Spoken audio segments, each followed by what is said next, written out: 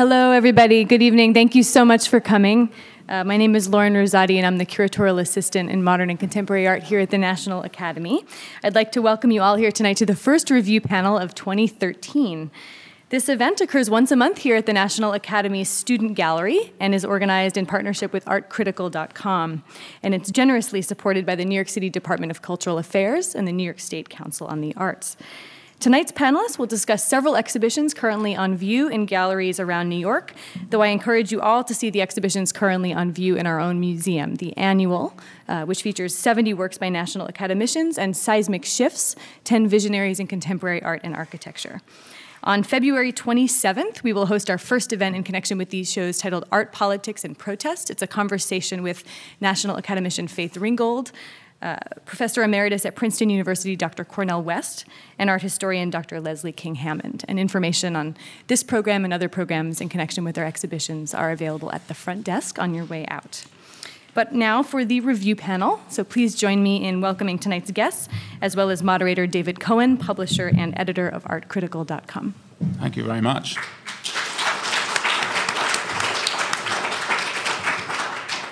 Thank you, everybody. I reckon there are two options this evening to stay warm. One is to stay warm at home, and the other is to stay warm where the debate is hot. So you intrepid folk have taken the latter option.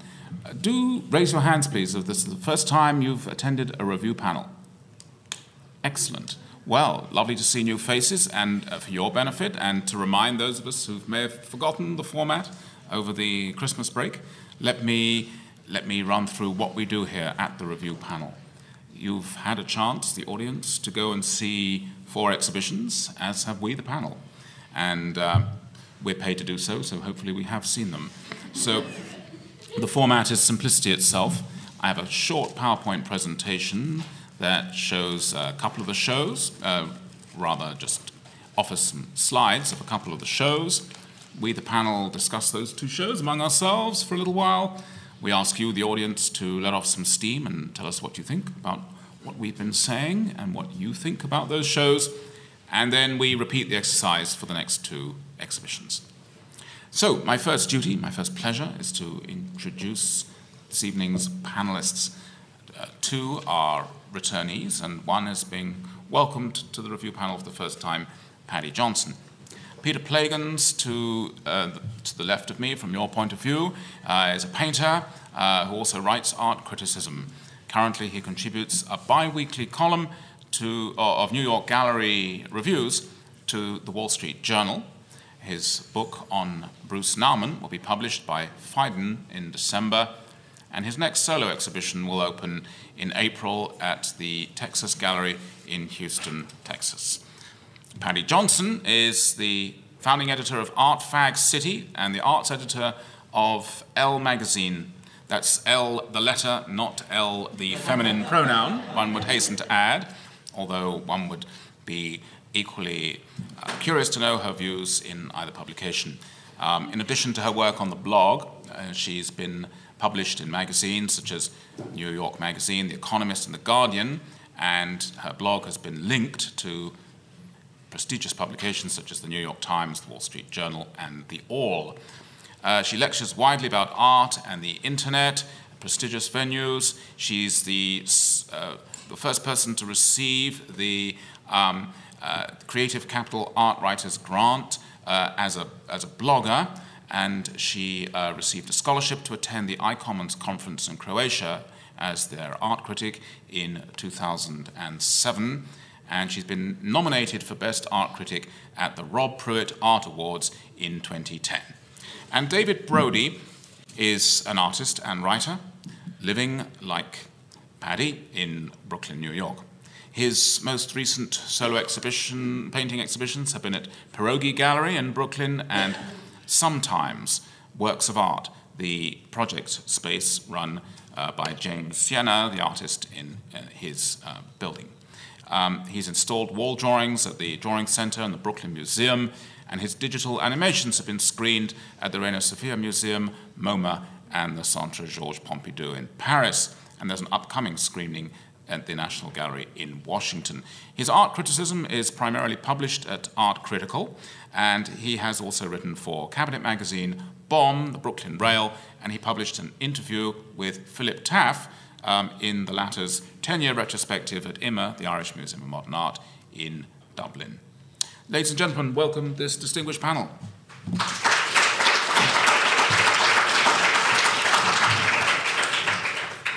So the first two shows we're going to look at and discuss are Francis Alise at David Zwirner Gallery and Song Dong at Pace Gallery. Great, thank you. Perhaps just a technical point, some of those images of Song Dong are of obviously earlier photographs of earlier installations or iterations of various works which were actually displayed slightly differently at Pace Gallery in terms of orientation, or in the calligraphy piece in terms of actual how much was displayed. But I think the photographs give some indication of what's going on. For the David Zwirner exhibition, without actual video to show you, one rather skips what is perhaps the main event, and therefore the slides give more of a representation of what's arguably the ancillary event. But that's already for the moderator to impose a value judgment on what should actually be subjects of discussion. Some of you may be wondering why these are viewed in silence, not even with a harmonica accompanying it. But that's because in the early days when I used to actually give some titles and description as the projection was proceeding, inevitably just even the tiniest inflection of the voice could be interpreted as an interpretation or a note of disdain. So thus the neutrality, the cold neutrality of that display. Well, ladies and gentlemen and panel, the review panel sometimes likes to get to big survey exhibitions like the Whitney Biennial that take place around New York. And it just occurred to me today, as I was wandering around a frigid Chelsea for a last look at these shows, that inadvertently we're taking ourselves, even in two fragments, back to Documenta of last summer, in that both Song Dong and Francis Alise are represented in these New York shows by pieces that debuted and obviously enjoyed a different kind of context at the 4-yearly major arts event in Kassel, Germany, Documenta 13. So in the case of Francis Alise, there was quite an emphasis on Afghanistan in Documenta, with a whole former lunatic asylum turned over to various internet connections to Kabul for various projects to represent Afghanistan in a cultural forum where Afghanis don't usually make much impact. So I wonder, so we're seeing, whether that's relevant or not, a film by Alise here in New York that came from Documenta. What was the sense of, I think for me the crucial question would be what one senses that Alise was doing in Afghanistan. What is Afghanistan to Alise? What is Alise to Afghanistan? Peter, any thoughts on that?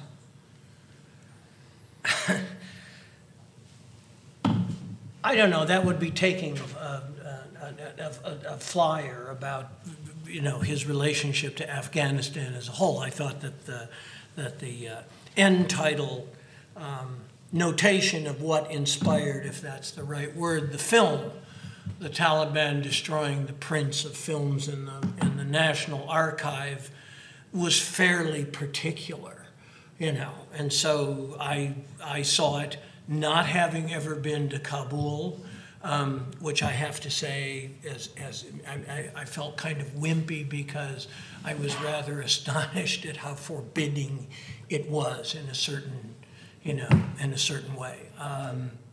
I'd never seen it photographed like that before. But I thought it was a particular political point about what the Taliban had done, and then, commenting against it by using future generations, kids, in whom there is hope. That's as far as I could take it. Yes. Did you feel, Paddy, that you were getting that you were getting a sort of exoticized view of Afghanistan, or did it feel very real and pertinent, tangible? I don't know. I mean, I thought I haven't been to Afghanistan, so I'm not exactly an expert on what the culture is there. But there was sort of a life to that film that I thought was good. I mean, just in case anybody here hasn't been, and you were not really aware of exactly what was going on. It's really a film that tracks two reels of film being both unreeled by children and simultaneously reeled up. So you see the editing go back and forth between the two. And the first shot in the film is this shot of these kids playing with a hoop. So the idea here is that these kids are doing with this film what they have always, with this film reel, what they have always done, and the game is sort of continued. And I thought, for me, I thought that this seems both specific to Afghanistan and the kind of games that those kids might play, but also to Elise's work, because I don't know how many of you guys saw the PS1 MoMA retrospective of his work last year, but when I saw that, there was a real, I guess, kind of sense of a Sisyphean, I don't know, what is it, myth at play. So the idea that,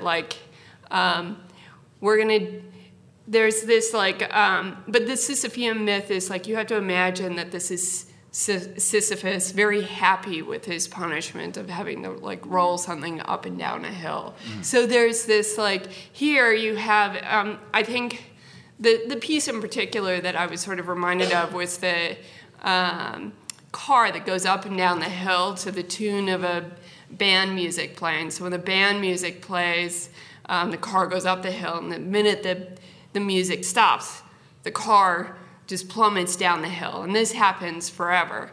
And when I was in that show, it was at MoMA, you saw all the kids, they were delighted by this, and the critics, I was out of there in 2 seconds, but you sort of think about that, and you think I sort of thought about that particular piece in that interaction when I was looking at the kids playing with a hoop, because I thought that it was that this was something that sort of spoke to a larger truth about, I guess, trying to find this was a game, a cycle. Right. Yes, David.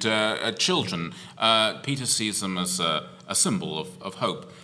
Is there a childlike quality to Elise's film? I mean, we also get another video in the ante-room to the main screening of various kinds of children's games being played. Well, yeah, there's a direct reference in the film to the red balloon.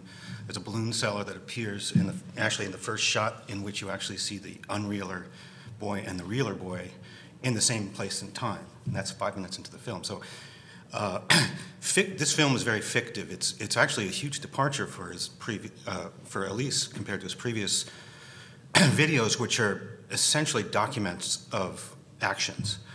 And that's how I took it at first. That's how I took reel on reel at first. But the more I thought about it, the more I realized the whole length of this film, they're going down one hill in Kabul and across the main part of the city, avoiding trucks, going over Persian carpets, crossing a bridge, and then going up the next hill. You never see the blue reel, the take-up reel in the front. Now, if you think about it, every 400 feet, the blue reel is going to be full and the red reel is going to be empty. So they must have stopped, put the film on cranks, cranked it onto the red reel, and set up the next shot. The whole film thus is a fiction. And it's very different from the documents of an action such as pushing an ice block through the streets of Mexico City until it melts, or moving the dune. And once you realize how fictive the film is, and that and then you see the invocation of the red balloon, which is of course this tragic, poetic vision of boyhood, and it's also a portrait of a city. And Elise is interested, I think, in taking his sort of topological actions, these little ideas that he has. This idea originates in there's a small painting that was in the MoMA show of a man unspooling a giant spool of thread on one panel and then spooling it in the next. And the question as to how those two little images are connected in space and time really, I think, is the genesis of this film, as far as I can tell. Because, as I say, it takes 5 minutes before you see the two boys in the same shot. So that the integrity of this topological action, unspooling, spooling, is really created by the editing. It's a fiction that you suspend your disbelief to believe it's really happening. There's only a couple of shots in the film where you actually can see indeed that he did set up one or two shots so that you can see the unreeling and the reeling. But for the rest of it, the whole thing is a fable.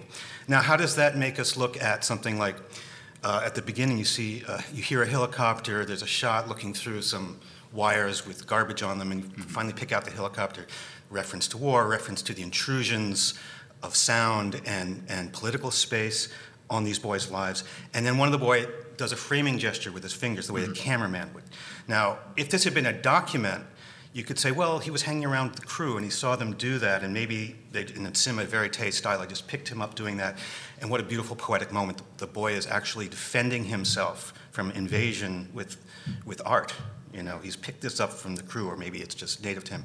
But given the fictiveness of the film, in every other respect, you have to take that as something that's scripted, that Elise told the boy to do, or at least you suspected it might be. And that changes the whole thing. And it does feel a very scripted film to me. In fact, it climaxes in the drama when the unspooler cheats, as it were, and jumps onto a truck that's going up the hill, and the respooler very heroically runs after the truck and carries on his spooling activity. And then an even more dramatic moment occurs when the celluloid gets caught up in a little bonfire. And so and then that moment where the boy holds up his hand, as David describes, it's very poetic. There's a slightly sort of heroic, tragic look on the boy's face. It looks well acted. Do these production values trouble you at all, Peter? Does it seem like a departure from what you would want or expect from an Elise art video document, or is it Elise making his first toe step into Hollywood? Probably, although I don't know his motives, in terms of the work of art, probably closer to the latter. I'm not expert on his work, so I'm taking it more or less as a thing in itself. I was rather impressed by it. And a couple of things you brought up, or that were brought up so far, are crucial. One is the sound.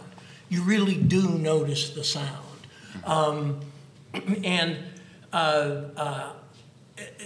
The helicopter, the sound of the reels going along the street.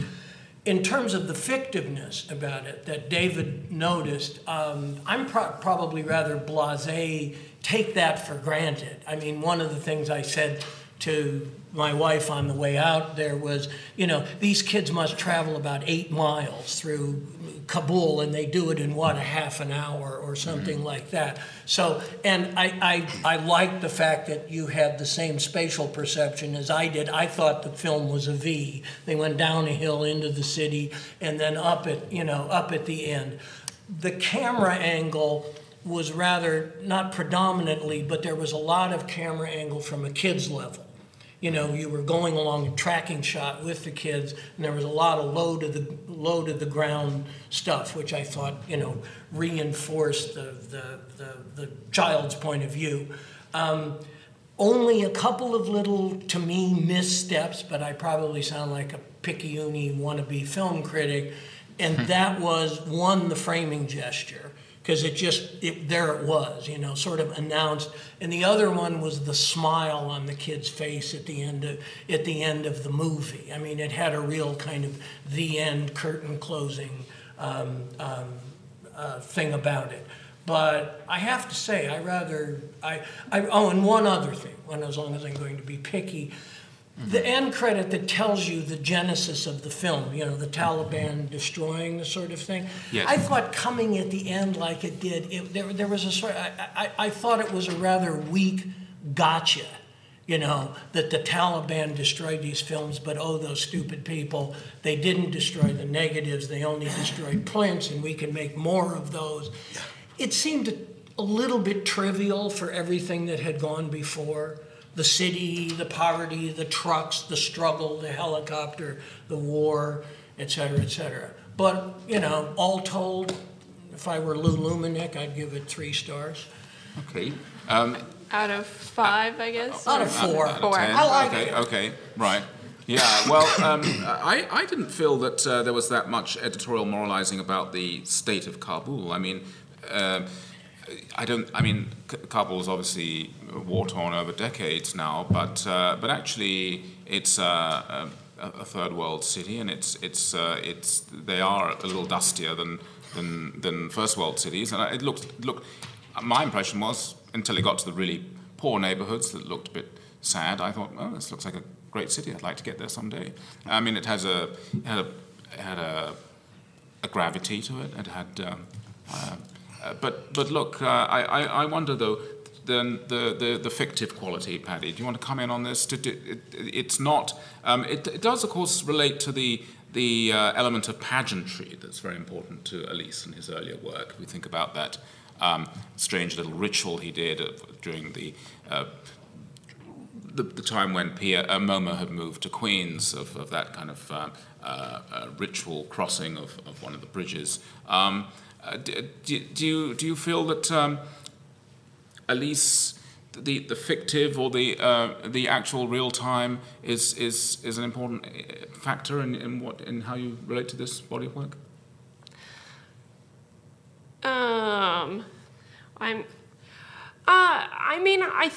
I feel like that's.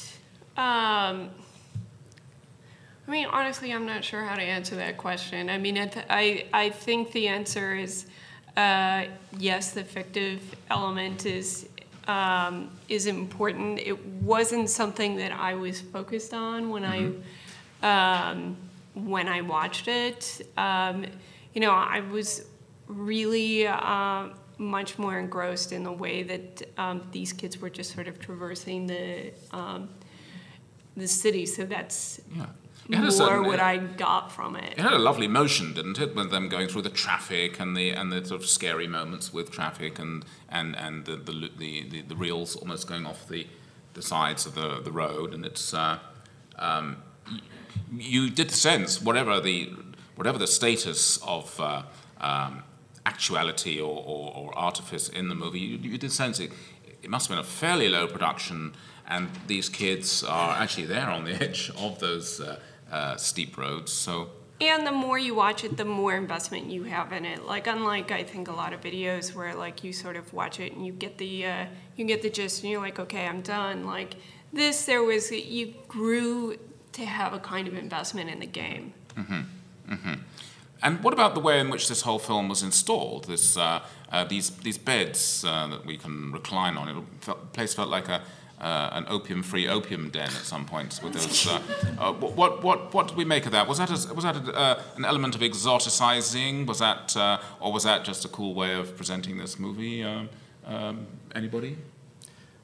Well, I'll just say that I really enjoyed the movie the first time I saw it, and I did lie down on the floor. It's interesting that he calls it a film. It's really a video.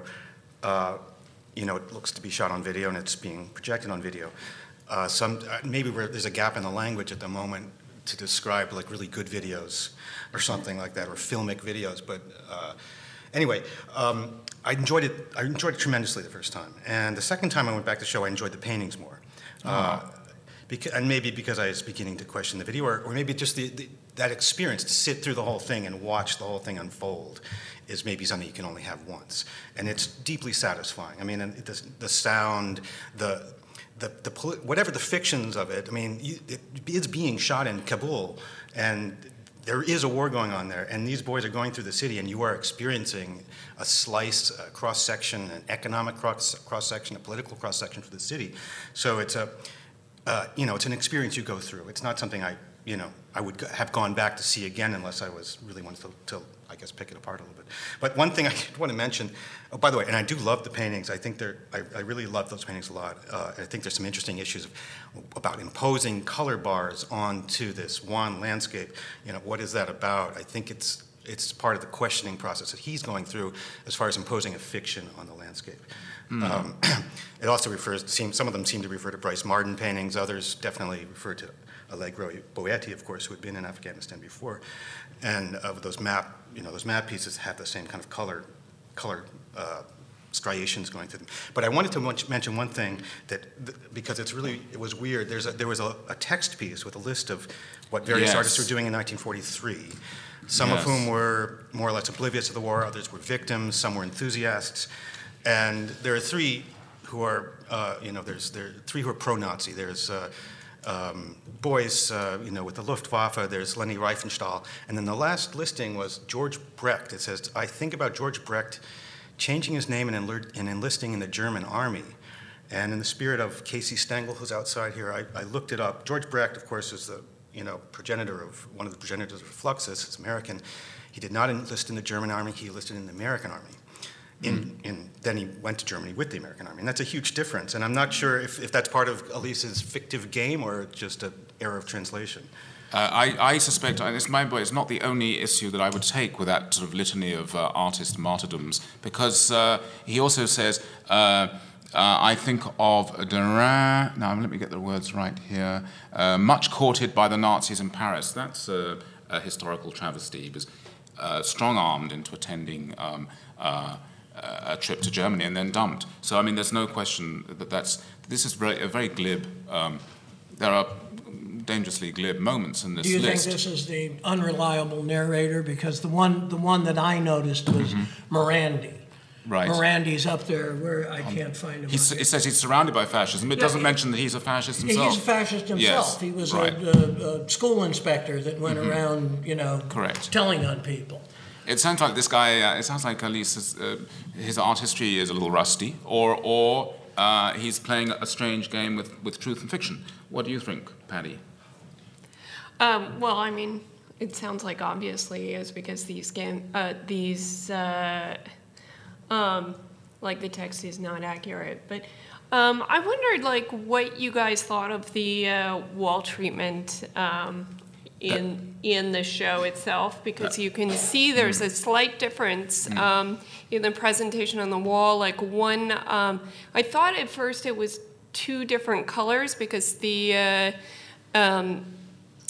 paintings are hung. There's a dado running around the whole gallery. Yeah. So you've got this rather pukey kind of turquoisey blue sort of colour that you'd expect in a hospital on the walls, and then it's slightly darker below the dado, and then the paintings that don't have any colour bars on them are below the dado. Below. Right.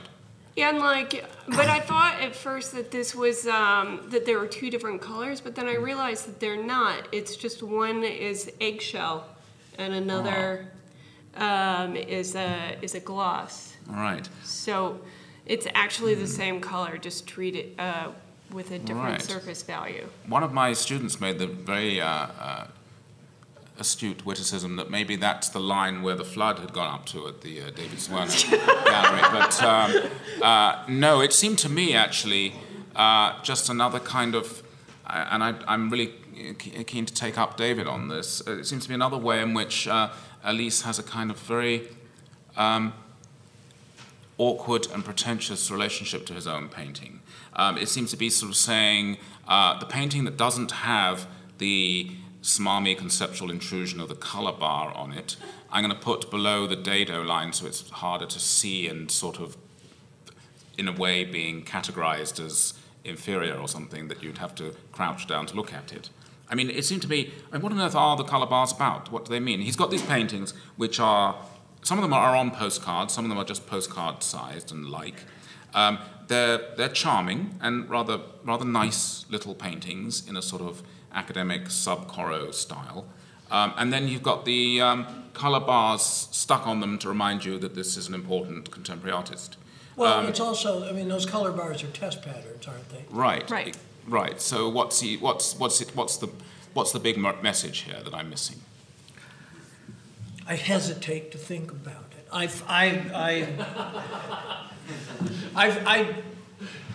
There's part of me that says,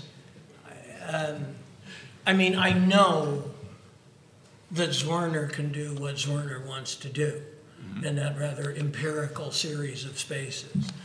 But part of me thought, you have this video,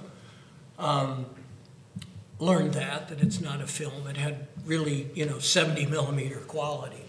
But they have to have some goods there too. So we have little objet d'art.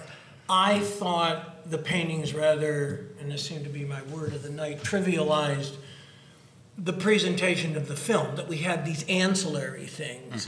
And especially, there was one painting, there might have been more, where he had little photographic cutouts whose legs dangled off the bottom edge of the thing. The installation, the size of those paintings, the color bars and everything like that, if I had to throw a blanket over it, would be cute. And it was a little too cute, and there's nothing really cute about the film. Well, except the film did have a certain cuteness to it. I mean, it wasn't... it was pretty, but it pretty, wasn't... Well, pretty. We might mean different things by cute. Okay. I mean, I don't mean cute to denigrate it, but I thought there was a certain genuine sentimentality about the film. I mean, in a good sense. It's not a bad thing to be sentimental, but it was, I think, a little sentimental. But are the paintings, which David holds in high esteem, Paddy, are the paintings popcorn, as Peter's implying, to the movie, or do you see them as being equal or to the film? I didn't see them as being ancillary or like popcorn. I mean, I thought that they were... a good addition. Although I did have the same sort of question, like, because immediately you see something in that context and you're like, wow, the film's going to be kind of hard to sell. I mean, it's already on Vimeo. Like, he's got to sell something. But I feel like that's kind of like, if that's my first thought, like I should, like, that's... For me, that seemed like an easy way to think about those things, because just as paintings, I thought that actually they were a little more like serious than the film, which in a lot of cases I found kind of playful, and these were like these small kind of jewel-like paintings. They weren't all fantastic. I think the one that Peter pointed out was not one of my favorites, but I thought that they were, for someone who I don't really think of as a painter, generally like pretty well considered and even executed. So, and painting has long been a part of his practice, and I think that's I do like them. I don't take them deeply seriously as paintings the way that I would do, a Tom Niskowski painting. But they are carefully and thoughtfully done, and the intrusions, however, de rigueur, postmodernistic they are, they're different in each painting. And in one case the color bars are on a billboard that is sort of set inside the painting. In another case they're just on top of it. In another case it's just the drawing of the colors. I mean, it's just the sort of notations, the verbal notations of the colors. There's a lot of variation. The use of collage is, a little risky, sometimes, because if you were just making little tchotchkes that collectors could take home, you wouldn't leave dangling pieces of paper on them. I took them as being a serious part of his being in Kabul, whether he actually did them on site or did them from photographs, or did them as hotel room at night during the filming. However they came about, I took them as being not ancillary to the film, but a absolutely essential part of his practice. And what do the bars mean then? I'm not going to define them. I think they mean different things in different ways. But one, do they help the paintings? Yeah, I think they make them more interesting. They stop being sub-Corot landscape paintings, and start being imaginative and complicated, and bring us back to the questions about film, and for example, make you think about, well, what was on the film reel that was being reeled? Was it one of the films that the Taliban had burned and he brought back a copy to have it, traverse the city? Was it The Man Who Would Be King, about imperialism in Afghanistan from an earlier era? I mean, who knows? Maybe it was The Red Balloon. It started to make me think about the relationship of what it means to impose these meanings on this landscape, which is what the film is about. That's well put, and then it makes one feel that there's maybe a pun on real and REAL, and the real unreal title of the film. And what's that little epigram about cinema? Everything else? Oh yes. Everything else is cinema. He starts. Cinema is real, and everything else is imaginary. Which sounds actually, it almost could be something that you'd seen at DreamWorks. Kind of. Yeah, so something you might see. That one really did kind of annoy me. I have to say. In a Fellini studio. I kept hoping that if I thought about it, it would make it would come to me, but it hasn't. Right.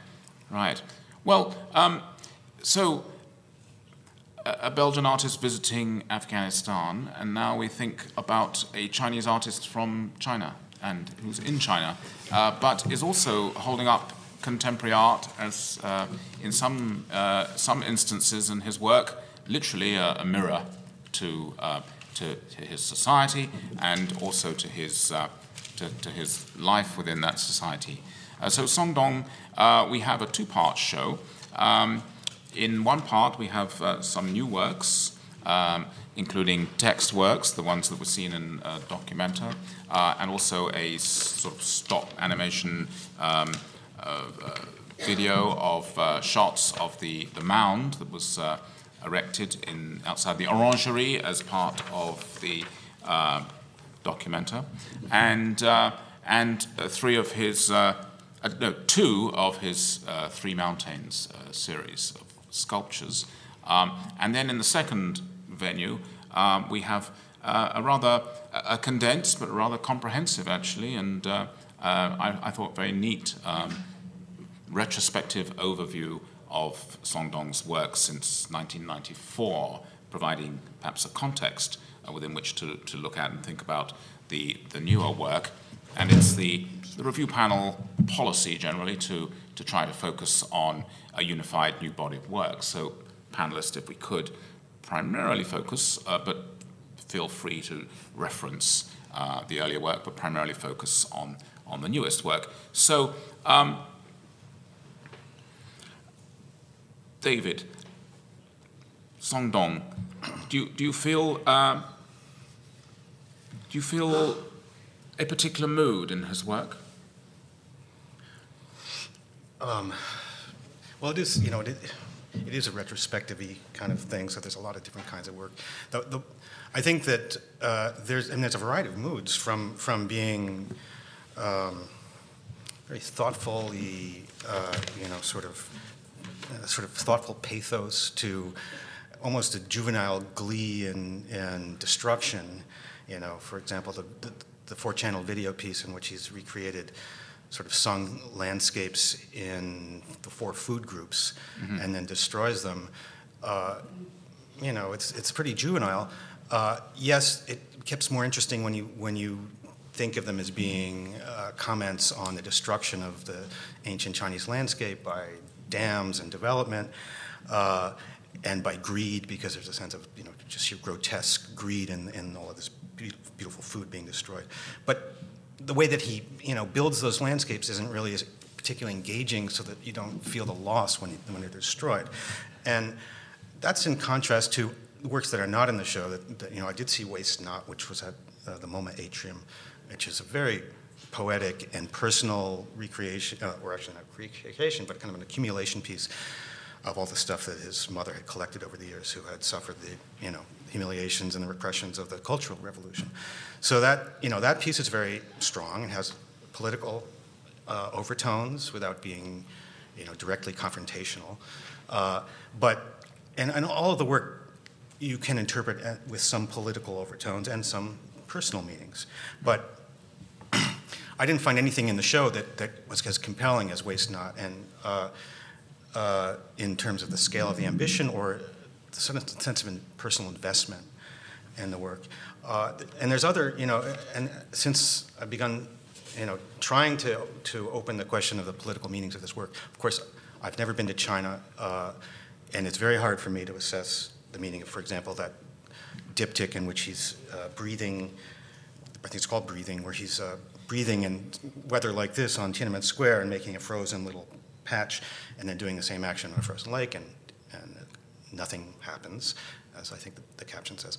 It's hard for me to assess the political meaning of that, but I'm deeply suspicious about the branding of that image, because when you think about how many times have we seen the Tiananmen Square image and are being exposed to this, this international artist who's achieved acclaim at Documenta and the Biennale, now coming to New York, really for having his first solo show here, being represented by a gallery which has made a heavy investment in Beijing.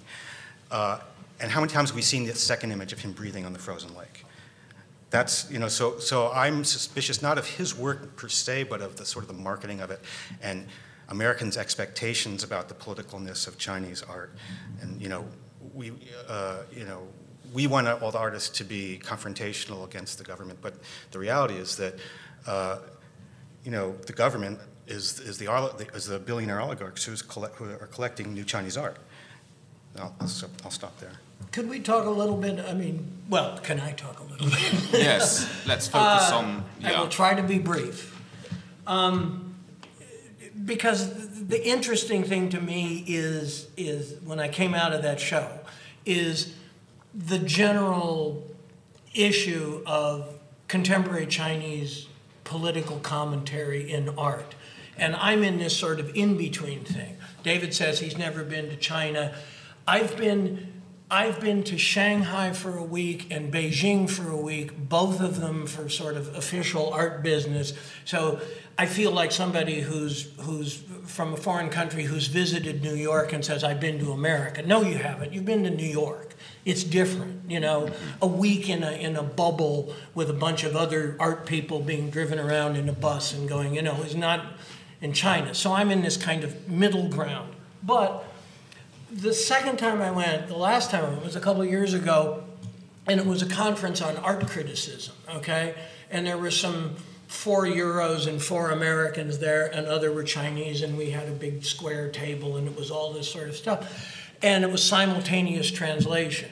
First thing you noticed was, somebody pointed this out to me, when a couple of the Chinese people, the Chinese artists, they had some young Chinese artists, were speaking, there were gaps where the sound went off in the simultaneous translation, that they didn't, and you wondered, was this just they're falling behind, or is this contentious stuff?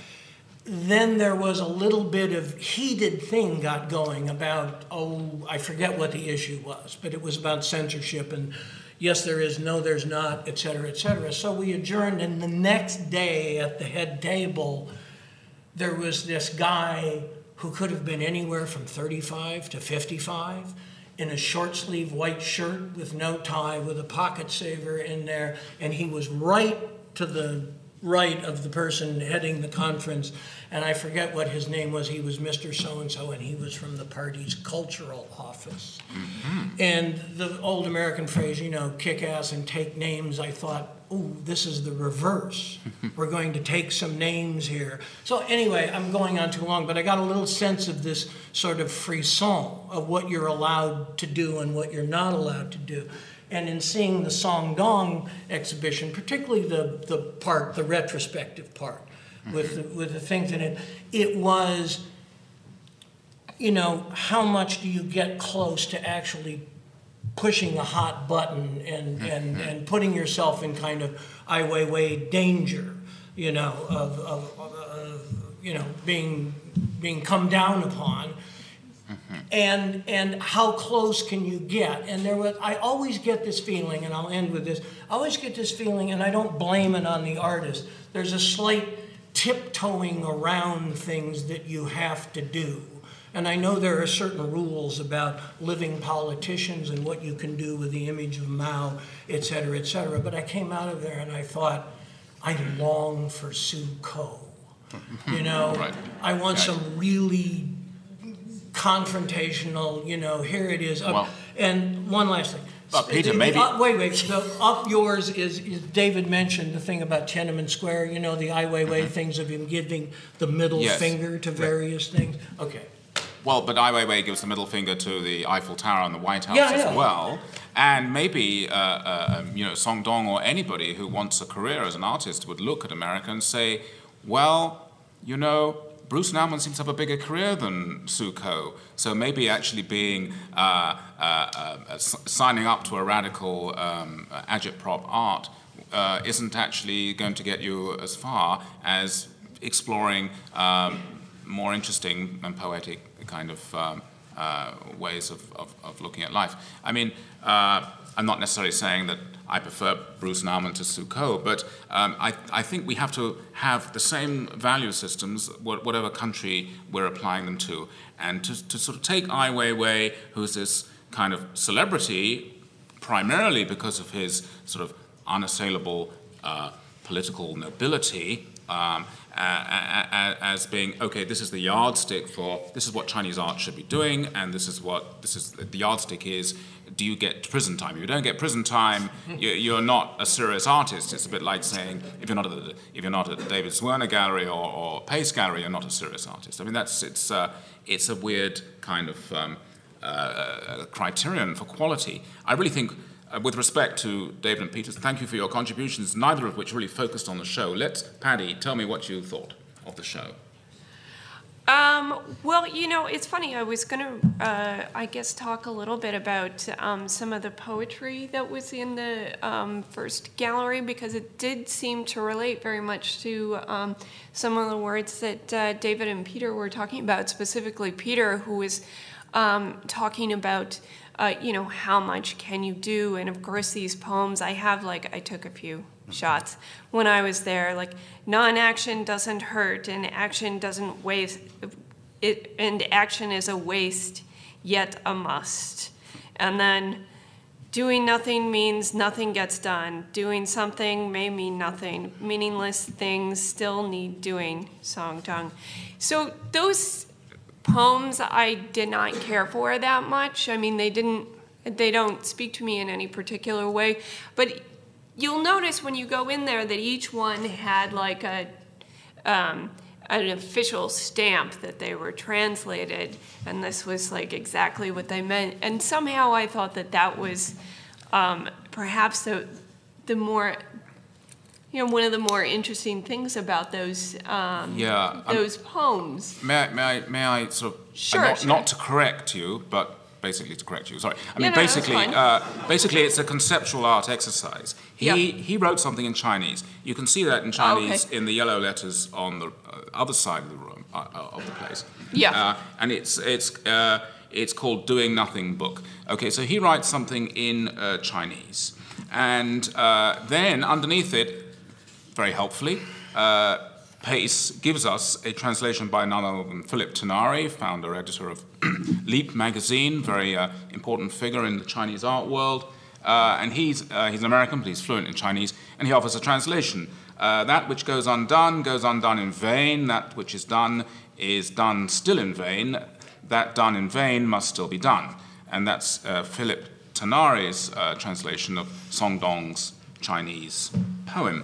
But then the whole point is that that each one of these is... He then sent it to a few other friends, including Enoch Chong and Jamie Tsu, and then he stopped some people on the street. And there's a Gmail But then he sent address. it to 5 or 6 different translation agencies in Beijing, and that ties in with Peter's experience in the conference room, because it's really a sort of anti-advertisement for instance, the Beijing Global Bowen Translation Company Limited, and don't go anywhere near this other one, because they come up with gibberish.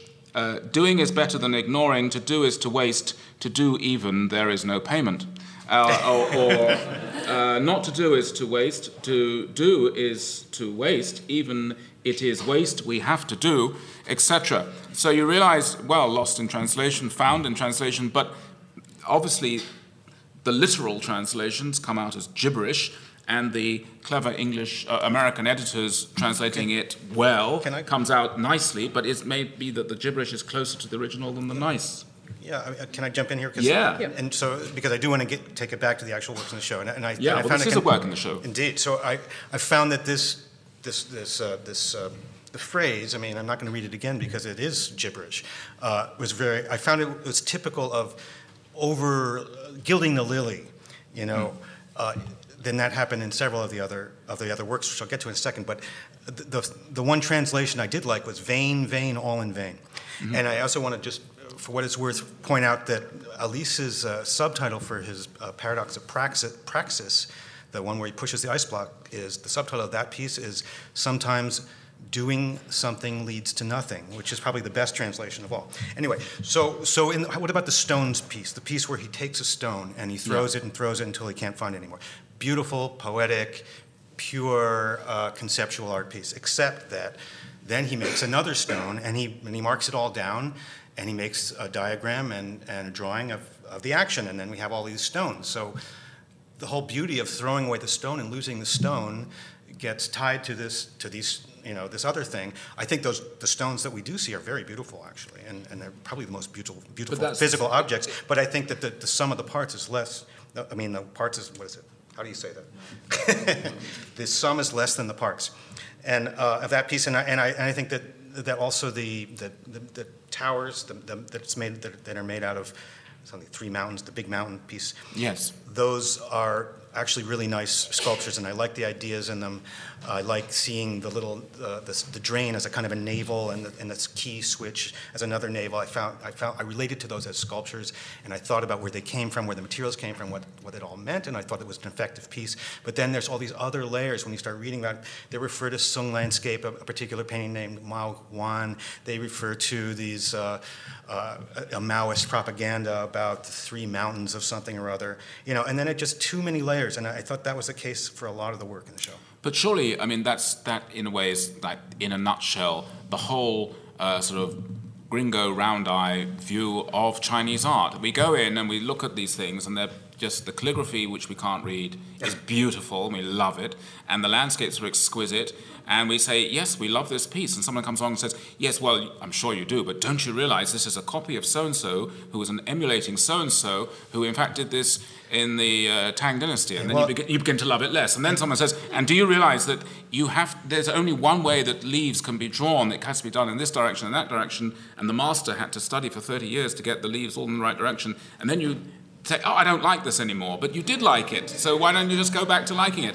But that's true of any art, every art. Look at medieval art, look at Renaissance art. It's multi-layered. Some windbag professor can bore you silly telling you what it means and doesn't mean, or you can say, shut up, please, I'm looking at this Tintoretto, and I just want to look at this painting.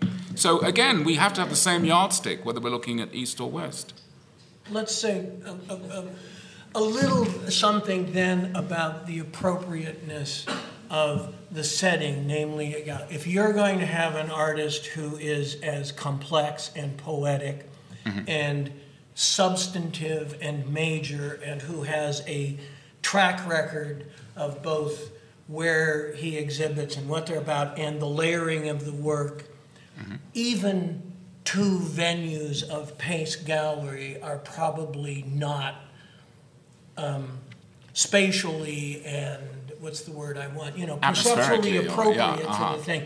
The retrospective part of the exhibition felt, as a retrospective, it felt too thin, that there weren't enough pieces. Pieces had to stand for too much. There should have been more, but there wasn't any space for it. But even in the space they had, you had to have little alcoves, and you had to go around the corner. In other words, this should have, if this kind of treatment of this sort of artist should probably be in a not-for-profit institution and given the whole scholarly 9 yards and everything like that.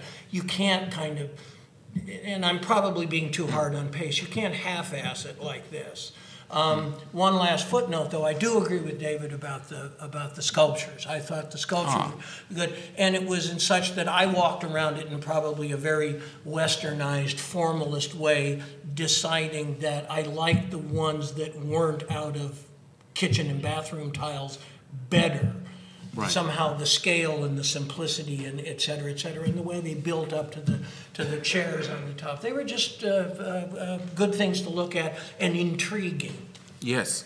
I mean, I think if we hold Gagosian to the standards of museum shows, and I mean, I don't know how many of you guys have seen the House Aaronworth show with Dieter Roth, which is by no means complete either, but then at the same time did not feel particularly thin to me. I do think that we can look at Ed Pace and say look, you can do a better job with this. They have 2 locations, I'm surprised that Pace is getting knocked for that, though. I mean, it's an anthology. It's not a retrospective, but it's an anthology of some works from the past of Songdong that will help you, I think, look at the new work, which is for sale. I mean, it's all for sale, but I mean, it seemed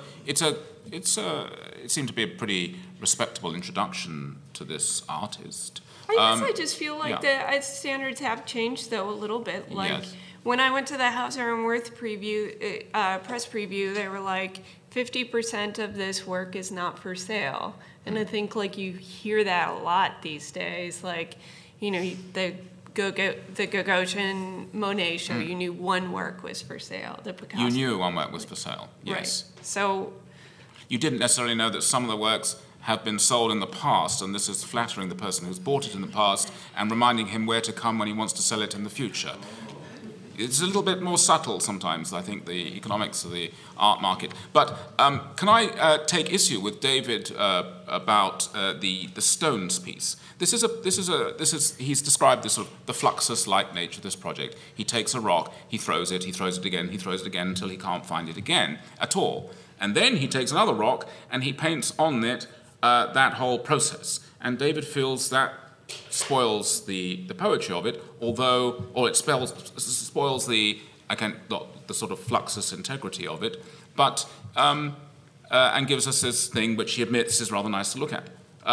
But it seems to me that the same conundrum is there with Robert Smithson. I mean, not many of us get to Spiral Jetty. Most of us know Spiral Jetty from photographs of it, and so we have this irony that it's earth art, it's land art, it's going beyond the bourgeois stuffy confines of a gallery or a saleable object, but actually, really, it's a photograph. So, it seems to me actually also that the little stones, the fact that they're copies of something, the original of which is lost, seems to me very indicative of, it seems to actually trigger a whole set of associations with Chinese culture and history, because China is China because of the Chinese language, but the Chinese language is written, not spoken. I mean, there's so many spoken languages. There's the written language, and it's put on these stelae. The stelae are then studied for centuries and centuries to get and emulated. So he's sort of encapsulating within his own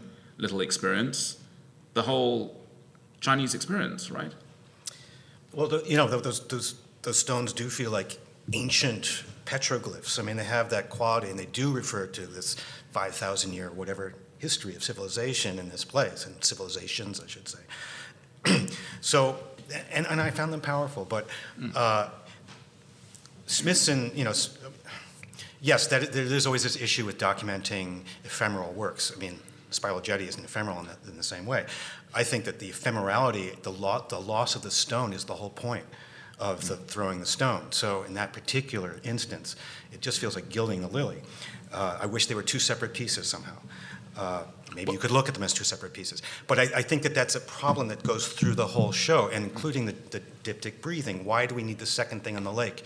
Why do we need... Well, I think the reason we get the second piece on the lake is because in Tiananmen Square, the frozen breath remained, and at the other venue, which is a kind of feels more doesn't have the weight of oppression of bureaucracy. It was able to the opposite happened. I think there was supposed to be a sort of political message there. I'm waiting to be enlightened. Yes. get in on David's side? That David. That down David. there, Brody. Mr. Brody. Thank you, sir. I think that he has a real point. I mean, the absence of the stone that's thrown until it's lost, I don't know how you manifest that in a gallery. I'm not that kind of artist. But it seems to me when it's vanished and it's really gone, there is something wonderfully, and this word has been thrown around a lot this evening, poetic about it. But there's a difference between the Smithson thing and the stone thing. With the Smithson thing and earthwork things, when the County Museum in LA did its land art show, you've got something that's so hugely material that you can't bring it into the gallery, so you bring little mementos of it. You sort of dematerialize it. This is something that is, and I hardly ever use this word, spiritual, about throwing that thing. And what they do is they materialize it in the gallery. And not only that, there is something, and I'll go back to the Western perception, which I can't help, there's something very heavy and unrelenting about that row of stones and the way that it's hung on the wall. So one is materially up from something that should be nothing, and the other, the Smithson thing, is scaling something down so you can make it convenient for museum goers. Right, yeah. Paddy, you have any feelings on that piece, or any other comments on Songdong? I don't think so, actually. Yeah. Okay. Well, audience, pretty heated debate there on Songdong, and some heat on Elise as well. There's a roving mic going around. Please wait for the mic, so that we can both hear you and record you.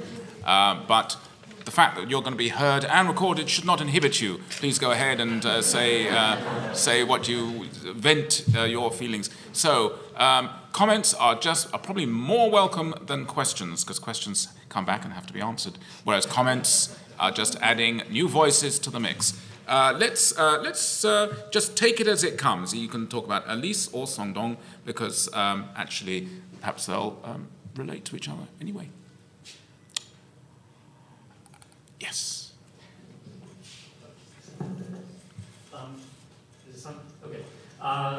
So I thought it was interesting in the end that you contrasted these two pieces, these two artists, because one thing about Elise that David just started to get to at the end was this idea of this film as a representation that is not ever dealt with. And I think that brings in this idea of culture that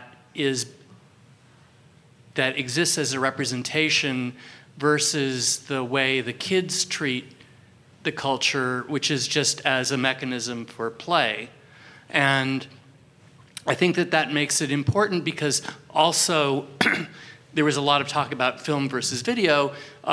This film is a piece of archaic culture. I mean, we don't really use film anymore. Everything is digitized. And I think really digital versus filmic versus video, I think that digital makes much more sense because the cameras are kind of the same in a way. The structure of the cameras are the same. It's just, a digital image versus a chemical, transformation. But anyway, the idea that there was this destruction reenacted because it wasn't understood, and yet it was. The children didn't understand what they were playing with. And there was a whole level of representation that was kind of missing from that thing. And I think that this is why it's interesting to contrast the two artists, because in the Chinese artists, there's a whole layer of representation that, we either can't deal with or is unpleasant to deal with. It was interesting that you guys got into an idea of this whole formalist thing as like, well, if we can't deal with it formally, then it's irritating. and I think that there is somehow a contrast between those two things. Right. Thank you. Yeah. Other comments? Yes. Well, I don't really have a clue why they put those mattresses in Werner, but I've got to tell you, I loved it because I've been asked ever since video moved into the art world to stand on concrete floors for 30 minutes and watch these things, and I loved lying down on that mattress. And sometimes a cigar is just a cigar. Maybe the mattresses are there so we can be comfortable to watch the film. Maybe it's just that, and if that's all it is, I think that's fantastic. I loved it. I had the impression that in the Alice show that the stripes related to at least in Brazil where I grew up, when the programming and the TV finished, they would put stripes of exactly those colors at the end. So. Okay. Anybody want to challenge? Anybody want to take up some of the challenges of the debate about the Chinese artist, about Song Dong, about whether he's not hitting the right buttons hard enough, whether he's about the. Right. Okay. Look. Let's move on to the PowerPoint for our next couple of shows, which are Diana Cooper at Postmasters and David Shrigley at Anton Cohen. Diana Cooper, a painter who took up sculpture and who's now embraced the planographic in photographic form. Quite a departure in many ways, formally, to those of us who've been following her work. Whether you've followed her work or not in the past. Paddy, how do you respond to the integration of the flat and the three-dimensional in this show? Well, I guess I should first begin by saying I have not been following her work, so that this is a departure for her. An innocent eye. It's not like I haven't seen the other stuff. I thought I really liked this show, and I liked it for sort of the elements of, I guess, the thematic elements of watching and surveillance that were part of the show. I know it took about 3 weeks to make, and a lot of the photographs that are in the show are, I guess I don't really see the work as being, in a lot of ways, that flat, because it's specifically responding to the space. So she might, she'll take a photograph of the skylight and then place it, right below the skylight. And there is, a beautiful kind of continuity between the shape and form, because that would happen, right at a corner space, and it happens in both the front room and in the back room. And I guess the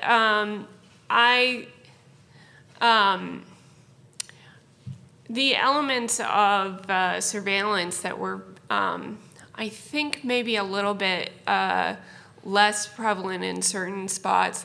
One of the things you'll notice, I guess it's not specifically to do with surveillance in this instance, but if you look up on the, right over the corner of the doorway, there's several vents. And that gives you kind of a clue as to what she's doing, because you'll notice that some things, the vents, there's really only one original vent, but there's about 4 or 5.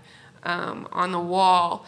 And then I think it's in the second room, you'll see on the floor, there's, I'm not sure what the word is for this, but basically they have this little metal cover that goes over top of electrical outlets. So there's one there, but there's a quadrant of 4. So there's a lot of sort of constructed space. And my favorite part, though, is on the way in, they have one video camera, and it's you can see the hole for it looks like this, but she's taken a photograph of that and then duplicated it all around on the inside of the doorway, so you wouldn't even notice that this like surveillance system has been duplicated in any way unless you were really looking. But it creates like, it's just a beautiful pattern.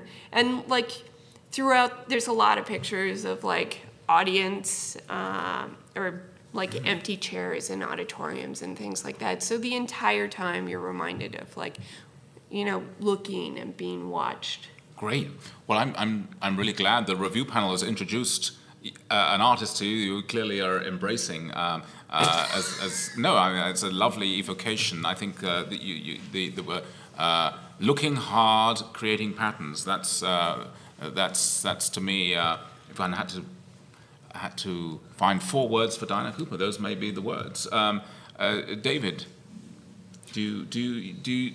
It seemed to me also that Paddy was absolutely right on the money when in saying that the flat, the photographic, is actually very spatial, very dimensional. I mean, it seemed that, you know, those blue chairs really suck the eye right in. It seems that to me that a very interesting kind of relationship between flat and deep.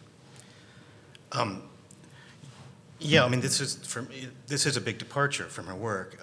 So the kinds of plays with space she's doing in the show are quite different from what she's done before. I'm a big fan of the work that I started seeing in the 90s, mid-90s, she really found a way to draw in space. She made these constructions out of Sharpie, filters, foam core that just accumulated. It's kind of like accumulation clusterfuck, coming off the wall, reaching into the space, growing, girders hanging off, tunnels going in. It was overwhelming, and she really, her hand when she brings her hand into play is stunning. It's beautiful. Mm-hmm. She's taken her hand out of this show for the most part, and so it's really different for me to get used to it. I can't say that I'm as in love with this work as I have been with her work in the past.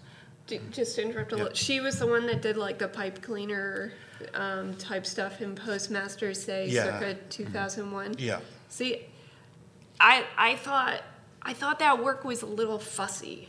Like, I actually enjoy this work a little bit more, especially because in my mind she was like the pipe cleaner artist. Okay. Well, that's one of many kinds of things that she used, and actually the range of work is quite astonishing, and parenthetically, a number of these earlier works were destroyed in the hurricane in storage. So, as ephemeral as they looked, it turned out to be quite, in fact, ephemeral. So, the new, sadly, this show, by introducing photography and particularly photography of the very architecture in which the pieces are being constructed, does take the work back to the sort of the site specificity of some of that earlier work, but in a very different way.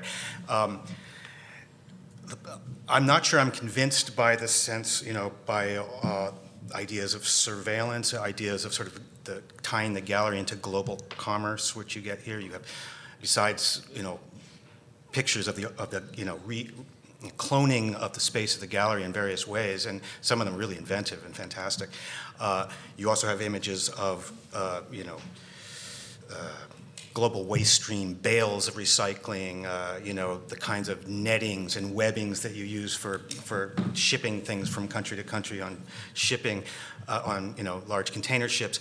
So it does seem like a very conscious tying in of how a gallery, the gallery economy to the larger global economy, but I'm not so convinced by that. I think there's a very strong tradition that goes back to the mid-'60s, people like Michael Asher doing, taking gallery walls down, that I don't think, this show really works for me on those terms, but where it does work in terms of calling attention to the architecture of the gallery is to think about this particular space, this particular gallery, Postmasters, which moved to that space in 1998 and in the first wave of Chelsea and helped pioneer this kind of very different non-Soho look of clean architecture, aluminum and glass, concrete floors, and these projecting walls that Paddy described as where Diana put these little camera clones on. Yeah. And so, but in doing that, you start to actually pay attention to how the bloom is off the rose,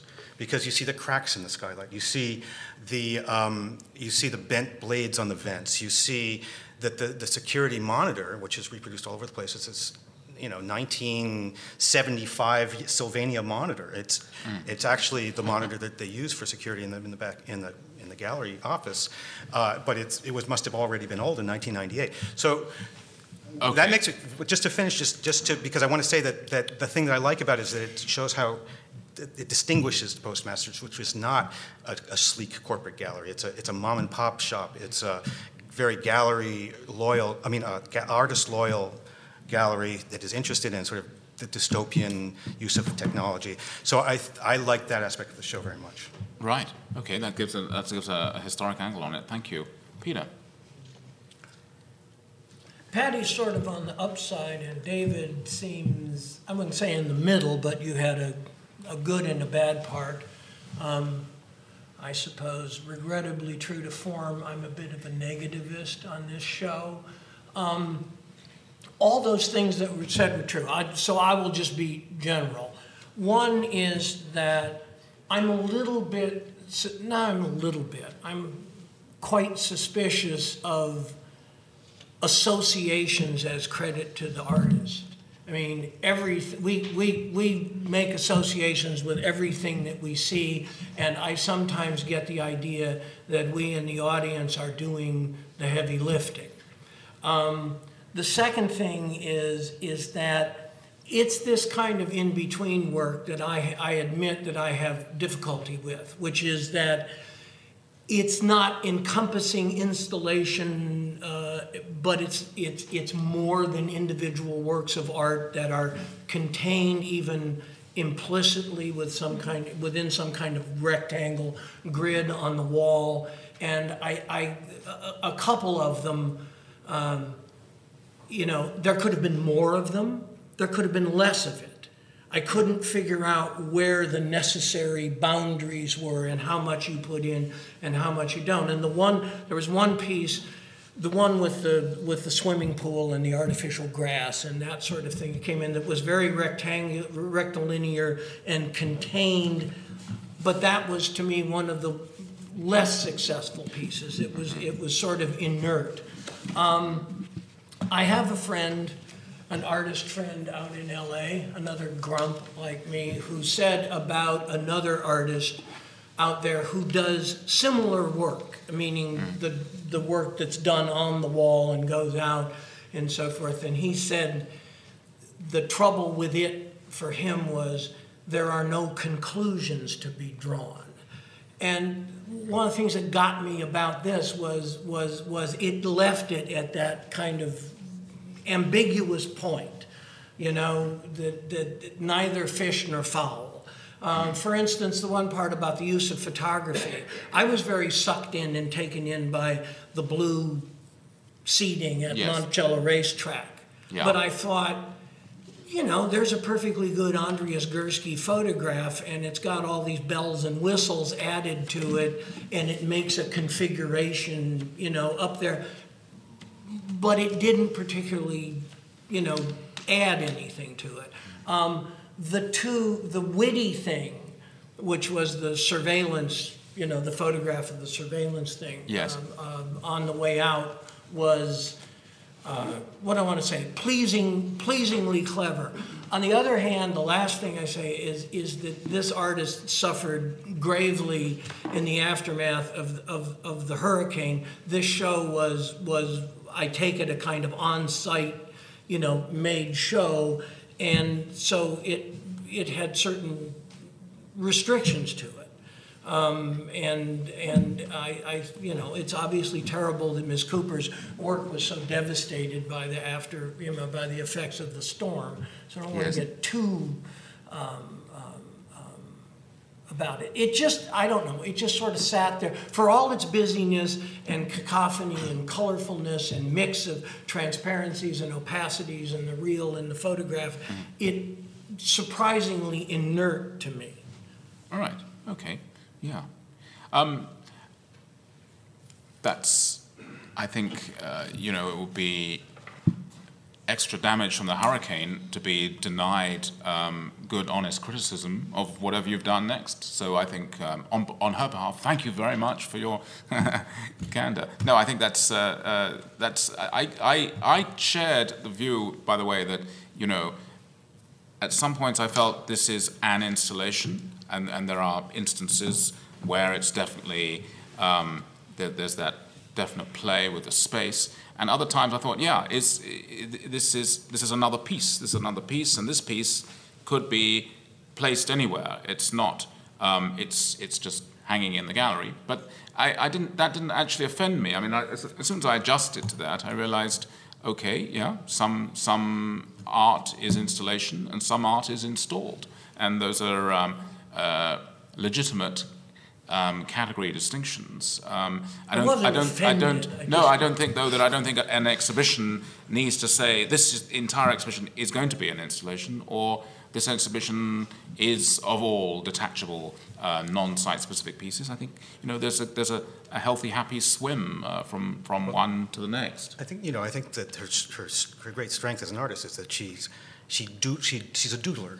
Yeah. She takes materials and she plays with them, and things happen. She thinks about them, but also she plays with them purely in visual terms. I thought, for example, the piece Turf, which is on the right, going down the right-hand wall as you're going, the second piece, was by far the most visually compelling, and partly because the photography in that piece works as pure texture. Mm-hmm. And then you can read it. They're images of grass and fake grass, and there's actual fake grass. So the photography works on several different levels. I didn't find the seating working for me that way in most of the pieces, for example. I found them as a reference to art as entertainment or something like that. And also, just to finish up with Turf, the other really smart thing that it does that I don't think any of the other pieces do is it uses the white of the wall, integrates the white of the wall into the aesthetics of the piece, and it's very powerful. She also plays with this laminate, this very highly colored laminate, and cuts out, confident, organic shapes out of it that really arrest the eye. A lot of the other pieces just felt like, she hadn't come to terms with the use of her new materials yet. She hadn't taken ownership of them, but that piece, shows that she's certainly capable of doing it, and, It felt transitional to me. What I've really liked about her work in the past was the obsessive, compulsive color categorization, that she'd almost be like going out to find anything that could be the right vermilion to put into this piece, and some of it would have baggage from its prior life, and some of it would simply be raw material, and then it would give you this strange sensation of having to work out for yourself, really, whether the components have the residual element or whether they're raw, which is one of the, I think to my mind, one of the crucial ongoing problems of any artist working in any form of collage. Here, it seemed a very noisy show, and one which is sort of at the one hand getting bigger and on the other hand getting flatter by going out into the world and finding or making photographic images to then be brought back and to work in a kind of sculptural way. So I do feel, to my mind, it's a transitional show, but it seems to have a very big energy and kind of encouraging. I find myself asking myself a question. I say, okay, some of these seem to have an aesthetic that's kind of just on the same page as Jessica Stockholder. Some of them have an aesthetic that's on the same page of Sarah Z. Which artist is she really closer to? I didn't answer the question for myself yet. Can I jump in for a second? You can. I think she, her work from the 90s and, helped pave the way for artists like Sarah Z.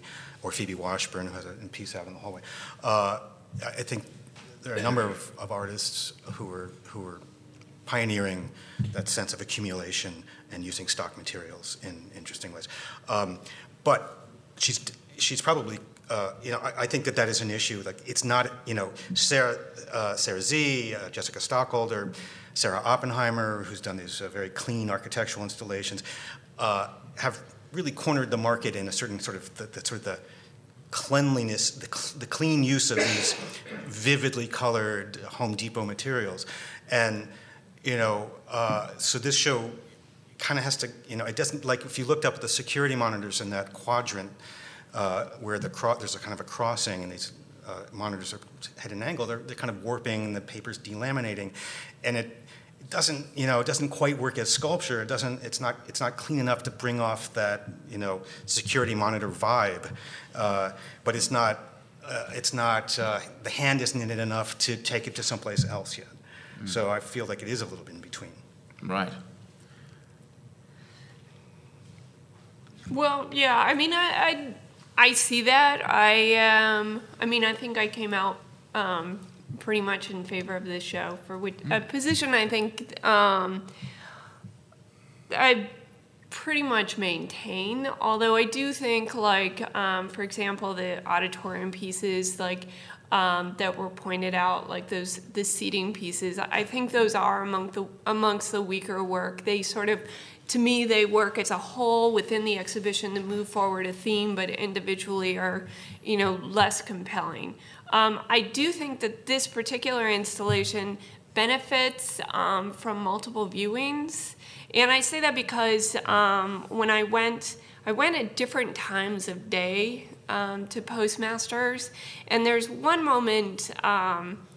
If the light is the right kind of light, then that's shining through the skylight, then it looks exactly the same as the photograph, and that's kind of a beautiful moment. And then to go back and see that it's like not at all the same color, there's a certain kind of uncanniness there that happens that from a repeated viewing that I think benefits the show. And I guess I would say that I would agree with you that the monitor as it was constructed wasn't perfect in that I like the history that you brought out and the from Postmasters, and that maybe recalls that, and then that's a layer that can be added to the show that that I think brings a community element into it that's, I think, really nice. Fantastic. Thank you. Well, we will have till February the 9th to go and see Diana Cooper at Postmasters Gallery. So our final show, David Shrigley, seemed very true to form of the Anton Cohen Gallery with its kind of sloppy Joe semiotics, but I really could You just not... make that up now. I did make that up now. I know you think I've been rehearsing that all week, but... No, I want to use it. I was actually, what I was trying to do was remember the exact words to an Ezra Pound quote about signs and symbols, which would be much more erudite and impressive, and now I can't remember it, but it's something about, symbols, and signs are better than symbols, because symbols are, once the symbol has changed, you're in trouble, but the sign can reinvent itself. I don't know that Ezra Pound would have liked this show any more than I do. But I want a champion of David Shrigley to lead this discussion. Who loves this show? Not me. Somebody recommended it. But anyway, Peter, where did it leave you? The thing that hit me when I left the show was I was reminded of an old Fawlty Towers episode called The Germans. Oh, yes. Don't mention the war. Don't mention the war. Right. Okay? And he goes up, where he's been hit on the head and he's a little... So he makes these tasteless jokes to the group of German tourists who are at the table, and he has these awful puns like, tonight, one of our specials is Eva Prawns. Right. And he goes on like this, and finally the woman at the table breaks down and cries. And Fawlty, says in his officious way, why is she crying? And he says, can't you see? It's not funny. And the part that reminded me of the show is Fawlty stands back and he says, not funny? Not funny? Meaning, I've given you my A material and you don't think it's funny. Completely oblivious, to the... And I went out of there thinking, it's not funny, and I'm convinced that I'm missing something. You know, there are layers of this is so obvious because it's supposed to think it's obvious, and then, you know, certain other little layers peel back and reveal itself. The two things that I thought I genuinely got a chuckle out of, and I don't know whether that's the point of the show, was the traffic light over the little kind of pet doorway be through the thing. I thought that was funny. And the other one, having worked in journalism, was one of the word pieces that said news, something new found yesterday. Right. Which I thought, those two things, fine. But a lot of the rest of it, and I'm part of the reason I'm thinking about this, I'm easily influenced, is that I noticed that the New Yorker Talk of the Town did a little interview with him. Right. As if he were, you know... Well, it turns out he is something of a celebrity. When I expressed my bemusement at this show to a young friend, she said, "Oh yes, the show sucks, but he does great movie, he does great pop videos. He's done great MTV things. That's where his genius lies." So I actually went onto YouTube and didn't find the great one,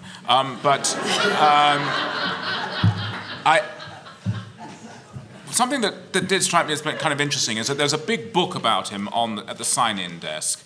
And I opened the first page, and the Independent said, witty, outrageous, da-da-da-da. And this is a newspaper I like and respect, and lots of different people saying, great humor. And I thought, oh, well, okay.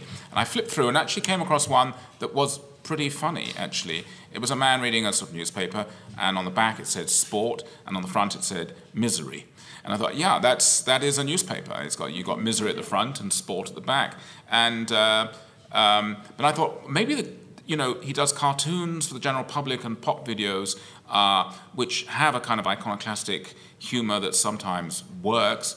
And then he does this in an art gallery, and he takes some of the humor out because he thinks it has to be art. Paddy, did you laugh? Not yet, but we did an interview with him a while back that we ran on the site, and he had said that he throws out about 70% of his work. And I guess my sense with this show was that a lot of this could have fallen in the 70% that he just edits out. Was he talking about his cartooning or about his gallery work? A lot of his cartoons and quicker things, but I thought I like the pet door with the stop sign. I like the blue cat that had the words "kill your pets" on the front of it. I thought that was kind of funny, and I like the two cats that said. There were two black cats that said, "It's okay, it's not okay." Right.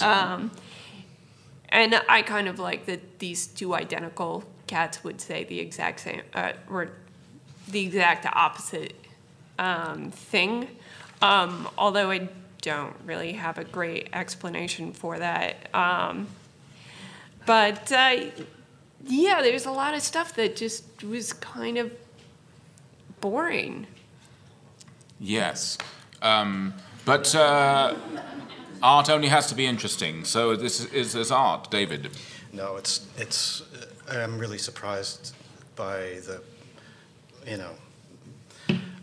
show, because Anton Kern is a good gallery and they show good artists and they usually put on good shows, and this was pathetically. And he's had good shows there too. And I'm sorry because I've missed those. And I did look at. I was unfamiliar with his work. I did look through books of cartoons and online, and 1 in 10 was reasonably okay, and the rest were pretty average for sort of alternative newspaper, stoner cartoon type art. So there's nothing special, the cartoons, but whatever life was in the cartoons does not make it into bronzed words, bronze letters saying words, or even worse than bronze, neon, saying backwards burger. there's so many artists who have done interesting things with words, including cartoonists like Saul Steinberg, with charging yeses coming down a hill, going into obstinate no's and that sort of thing. That the bar is very high, and Ed Ruscha had a brilliant show at Gagosian. Very stunningly austere, ideas about sloppy Joe semiotics, if you like. It's a great phrase. But the artist that comes to mind, who I want to compare him to, is Bob and Roberta Smith, who's a British artist who has, strong class consciousness. All of his work is funny. All of it's bright and beautiful to look at. There's just sign painting, enamel colors. There's a kind of utopian, idealist naivety to them, but also self-deprecating humor everywhere. And for all of their particular, what I'm assuming is a kind of particularity of their place in British society, and coming from a provincial, I think he comes from someplace like Hull. Macclesfield. Thank you. For all of the class consciousness of that work, it travels. When I did a terrific show at Pierogi Boiler last year, or a couple of years ago, and so the humor travels. The ideals. Oh, sorry, Bob and Roberta Smith are from Hull. Yes, I think it's Strigley that's from Macclesfield. Okay. Carry on. Yes. Yeah. So anyway, so it is possible that I'm missing some of the regional humor in Strigley's work in this show, but it doesn't seem like it. Whatever was there, it does not traveling to Chelsea, and just even the backroom stuff, which particularly references Christopher Wool's work, and Wool's, like him or hate him, he has a kind of austere hermeticism that's powerful, and. So that would be funny if he did a kind of takedown of Christopher Wool in that work. But none of those phrases are. I guess the one that Peter pointed out, I missed that, and I kind of like that. There's something about handwriting which was kind of funny. That's my favorite one. Yes, but they like my handwriting, but I don't, and it's very hard to read. You have to read it carefully. Yeah. So but none of them are funny enough, No. to make much of an impression. So I'll just leave it at that. I just don't think that maybe I'm wrong about this, but my impression of Shrigley is that he kind of, he is also, very involved in the music scene, and that's, maybe his strength is not, making art, historical references, just because it's not where his main interest lies to begin with. Right, I think my friend was right. The music videos is where his heart is at, so to speak. I'm from the same little island, and I find I'm from not the same region of the same little island, but there's a sort of English eccentric mixed with angry proletarian sort of feeling, but it's Tracy Emin without any libido. So I sort of kind of inclined to give him the advice that he actually puts in one of his text pieces. Fuck off back to the library. Ladies and gentlemen, thank you very much. See you next time.